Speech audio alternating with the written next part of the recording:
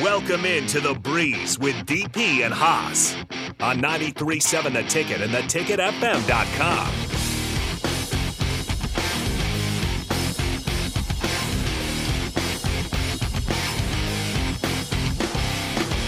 All right, welcome back into Ticket Weekends. This is The Breeze. I'm Harrison on the ones and twos. No DP in today, but we do got Haas on this Sunday, December 10th. Pretty nice weather still, knocking on wood there.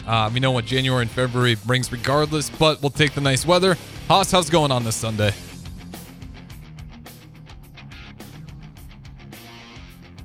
All right, say that one more time. Sorry. I think we had a microphone problem going on there. No worries. Said, great. Happy Sunday. Yeah, it's been a lot of fun. Obviously, a lot of things over the weekend. We had the Heisman. Shout out to Jaden Daniels. I thought it was the right choice there. Maybe you can argue for Michael Penix Jr., but numbers-wise, I think if you give Jaden Daniels a better LSU defense, that only adds to his time of possession, and his numbers were close, if not better, in certain categories to Joe Burrow. It'd be hard not to give him that way. Shout out Nebraska volleyball. Got another big win. Arkansas, they looked pretty impressive. I don't know if you watched that, Haas, but they had a 5'7" outside hitter on Arkansas. She could jump out the gym. Her vertical had to be 35 inches. It was insane because I was watching her and she kept being up in the front. I was like, what's she doing up there? She doesn't belong. But incredibly impressed by Arkansas. Good run. But Nebraska continues on. They'll be playing Pitt. And, of course, Nebraska hoops. They got Michigan State tonight. Plenty of things going on. And, of course, there's college football playoffs and the controversy that still gets talked about as Florida State's on the outside looking in. But eventful weekend nonetheless. Haas, what do you want to dive into here first? It's interesting you said 35-inch vertical. I'm curious, what's the highest vertical for a female? And if anyone's like, he's downplaying a female being able to have a 44-inch vertical. Physically, men and women are different. I'm wearing a WNBA sweatshirt. It's coincidental. I'm a girl dad. And to me, a 35-inch vertical is very significant. So I don't know if you're exaggerating or not, but wow, that's really cool. Where's Nebraska? Still undefeated in women's volleyball? Well, they're not undefeated. They would take a loss in the regular season of Wisconsin, but they already had the Big Ten won. But yeah, undefeated up until that point. Obviously, they haven't lost in the tournament. Yeah, but Wisconsin did catch one before the end of the regular season. In some ways, that's almost better. Like, I'll be honest. Yeah. Like, if I'm undefeated, like, what do you think? Is that tougher to have hanging over your head, or would you rather just get that loss out of the way and get back to winning? No, the adversity from losing definitely makes you hungrier. It also takes the pressure off, but it refocuses you. It resets you. It could humble you. There's so many things that comes with losing once, and I'd much rather lose before the Super Bowl, before the championship. I'd rather lose in the regular season to be like, okay, maybe I should try a little bit harder in practice. Maybe I should train a little bit differently, eat a little differently. Losing's good for you. Yeah, absolutely. And I'm looking at this right now, trying to figure out the highest jump. And this is for volleyball players. And they say anywhere between like 35 is impressive for men. And then for girls, anything above 25 inches is impressive.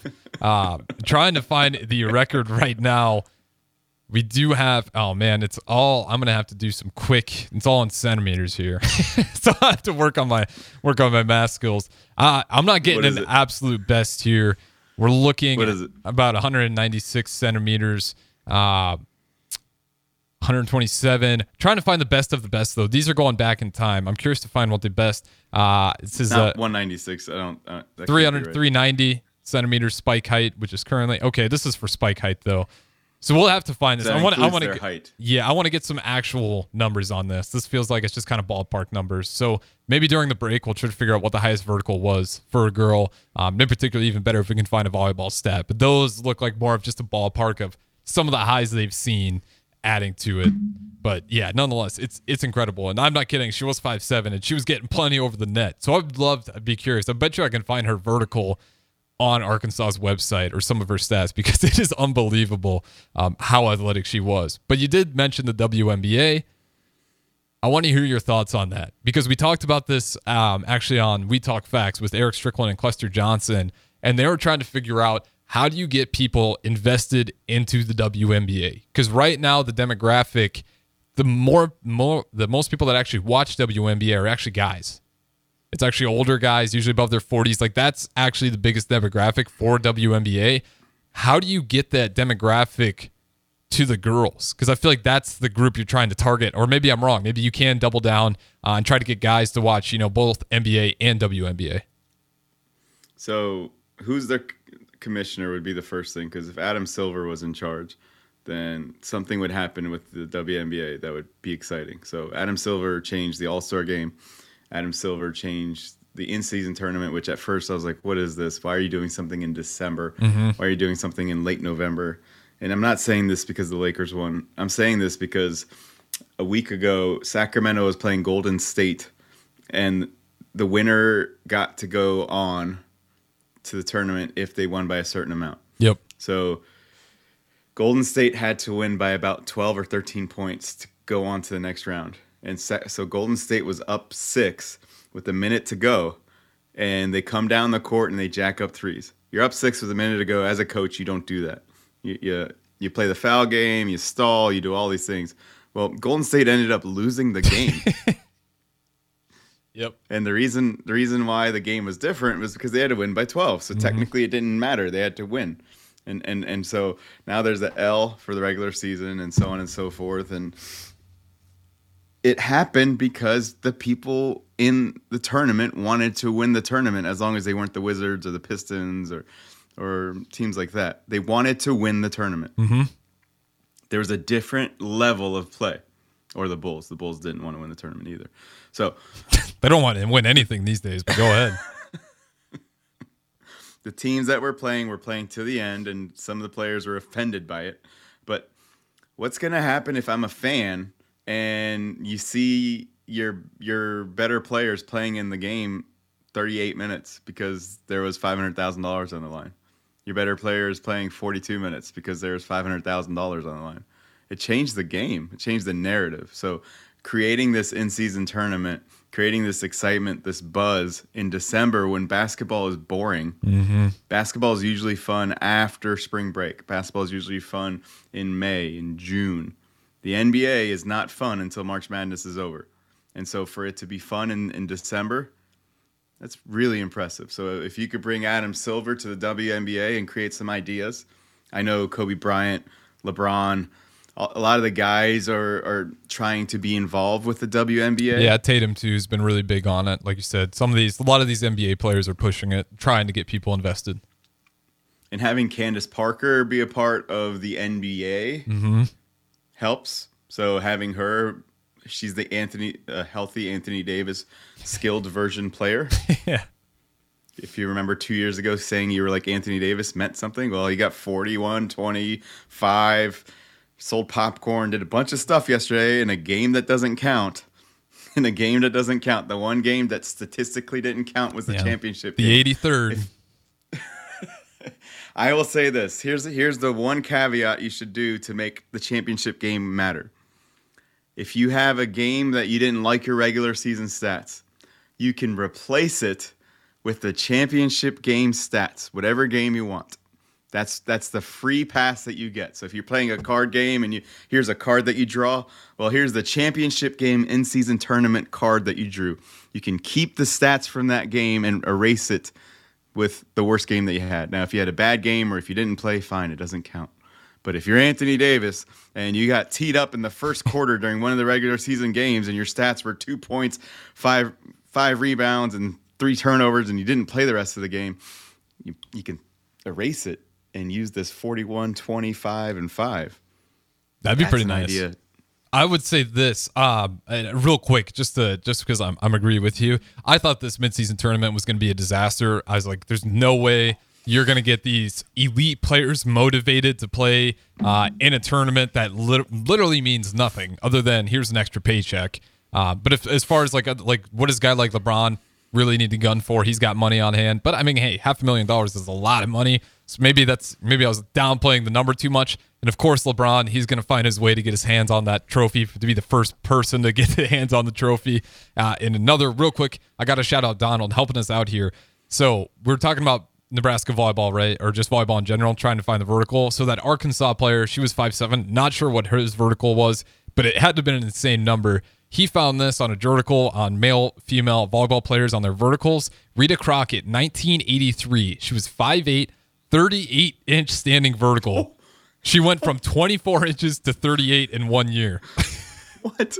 It's like, that's what I'm saying. Like 5'7", like there's some girls out there that could jump out of the gym. And what I was watching yesterday, I've got to find her numbers because I was like, oh my God, the amount of power she was getting. So that's a real quick side note. Shout out to Donald for doing the research for me while I'm talking on air here. But again, yeah, that's why you got to shout out those players because it's an incredible feat.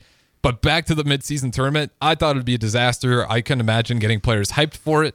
I was wrong. Kevin Durant, after he gets beat by Haas's Lakers, he talks about, I was completely against this idea. I thought it'd be terrible. Essentially, I'm paraphrasing here, but he talked about how much intensity it added to the games and how he couldn't wait to watch the finals. He just got eliminated, but he was so eager to watch how it turned out. And obviously the Pacers makes a little more sense why they're into it, right? That's a younger team on average. Contract-wise, $500,000 to some of those guys is about half of what their actual end-of-the-year contract's going to look like.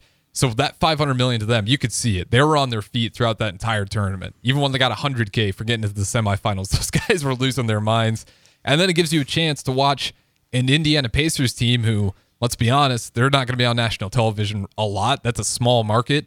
Tyrese Halliburton, that team, that is a really fun team to watch. So it also gives a nice little spotlight to maybe some of the teams you're not paying attention to a Pacers who early on have been one of the more impressive, fun teams to watch with Tyrese Halliburton, who right now is averaging an insane double-double. It's about 27 points and about 12 assists per game. If you round it up, it's about 0.8 and 0.9. So about 28 and 12 assist game, night in, night out, on a high, fast-paced offense where they're literally giving you the paint, taking away the three, just because if they can get Miles Turner to challenge at the rim, it can turn into a quick transition bucket on the other side. They're all offense. They give up on defense simply to score faster on offense. It is such a fun team to watch right now. I'm really bummed. I was hoping they could take down the Lakers, but you see what LeBron's like when he gets into playoffs and brackets. LeBron's going to give it his all, and Lakers are scaring me a little bit. Winning the midseason tournament, I do think it is a somewhat of a litmus test to see where the rest of the league's sitting at, and the Lakers, no surprise, find a way to get it done. But yeah, it'll be back. Rework the points, as you said. I think that's ugly to watch. I don't think you need to figure a way that you're not just trying to put it on another team at the end of a game just so you can get in on a point differential. But at the same time... No, that was cool. That's how the Suns got in. Yeah, I don't know if I like that. We're just trying to put up points. Because like you said, it turns into game situations that are unrealistic because the Warriors would have won that in any normal game. That's probably a Warriors win. I just like that it was different. The Suns put in work. I don't remember who it was, but they went and blew out a team. And Mavericks. I think it was the Mavericks. I think they beat them by like something ridiculous. I think it might have been like a 30, 40-point game. Yeah. And that was the only reason they had a +1 point differential for the longest time because of it. And it's like, oh, come on. Yeah. Couldn't you play any defense? A little silly there. But it is it's interesting to watch, right? And I will say this. What do you think about that play-in team having some sort of guaranteed playoff spot? Whether it's the 8th seed or like you're guaranteed if you lose every single game on the way out of this tournament after you've won, you still get a play-in spot no matter what. In whichever conference you came from. Is that a rule? No, but I think it should be. I think that'd be a fun wrinkle. It's like whoever wins this, guess what? They're in the playoffs no matter how bad they suck for the rest of the season. They definitely should do that. Right? 100%. Like that add a lot more skin to the game. 100%. Like I think that's probably the best tweak. I'd say maybe even make it the 8th seed so you still have to go in the play-ins, but you're locked in. No, you're guaranteed a 10. A 10? Guaranteed a 10. Okay. Yeah. Just because I feel like I wonder how cool that'd be if the team that wins, it's probably not going to be a team that's staring down 10, but it could happen and it could be a fun year, right? But other than that, I think that's probably the best midseason tournament expectations I could have had. It went way better than I thought. One complaint, fix the damn courts. Those things are such an eyesore to look at. Oh, yeah, they hurt. Even the Lakers was really ugly. The championship with the red and blue. It reminded me of like Boise's football field, like that blue turf. It's just too much. Too much on the ice. But no, it definitely hurt my head. I couldn't understand who the players were on the Lakers with their jerseys. That was really hard. So not the last game, but the home game they had against the Suns. It's like, oh, that's Hachimura because the mask, I think, I can't read, it's 28. And I know every player on the Lakers well, so fine. One thing that came to my mind when you said you get a guarantee to be in the playoffs, teams tank. They definitely tank. Mm-hmm. So Dallas tanked because they wanted to have their own draft pick last year. So they could have made the playoffs with Kyrie and Luka, and they made sure to rest them at the end of the year, despite being still in the playoff hunt, so that the Knicks couldn't get that top 10 protected pick. Yeah. So if the Mavericks last year were in this play-in tournament and they won the play-in tournament, but still had the record of a bottom team, that'd be nice. then that's one way to play hard. So the Pistons, for example, if they're not tanking, maybe they are actually tanking. What if the Pistons played all out and won this play-in tournament, were 5-77 or whatever the record would be? It might be. It's pretty rough right now. The Cade Cunningham experiment is, we'll see what happens. But go ahead. But if you're really just playing poorly so you could tank and get a better pick, well, now you're finding incentives not to tank. So that to me in itself is awesome. Yeah, I'll tell you what, it definitely saved Mark Cuban from a lot of the heat he got last year for doing that little stunt where they just obviously say we're not shooting for the playoffs. Upset a lot of players out there when they're going to watch the game and Luka and Kyrie's not there starting on the court together, or Luka plays for the 5 minutes and subbed out in the first, or doesn't get into the game until the second quarter. Because that was unfortunate for the Mavericks, their fans, and also the league. It was a little uncomfortable for the league to kind of handle that situation because that was a little unique. A team that had a shot with elite players said, we'll pass. We'll wait till next year. It put a sour taste in a lot of people's mouths. So maybe if you did have that guaranteed play-in spot, that's a way where down the stretch, if you don't think you have a good shot, but you're still locked in on that play-in, that could work. I could sign up for that because the Mavericks, I just remember last year, the amount of slack they got for pulling that stunt, the amount of press conferences where Mark Cuban was kind of getting grilled and had to answer about that decision-making behind it. And for the awkward situation with the coaches and the post-game pressers, that basically just wanted to say we're tanking, but you can't say we're tanking. They'd have to make up some weird excuse where, yeah, Luka's groin was a little tight in the first quarter, and everyone's just calling BS on it, and rightfully so. It could save you from some of those awkward PR moments that Mark Cuban was definitely having consistently at the end of the season. Well, another thing came to mind. As a coach, you try to put incentives out there or goals out there to motivate your players.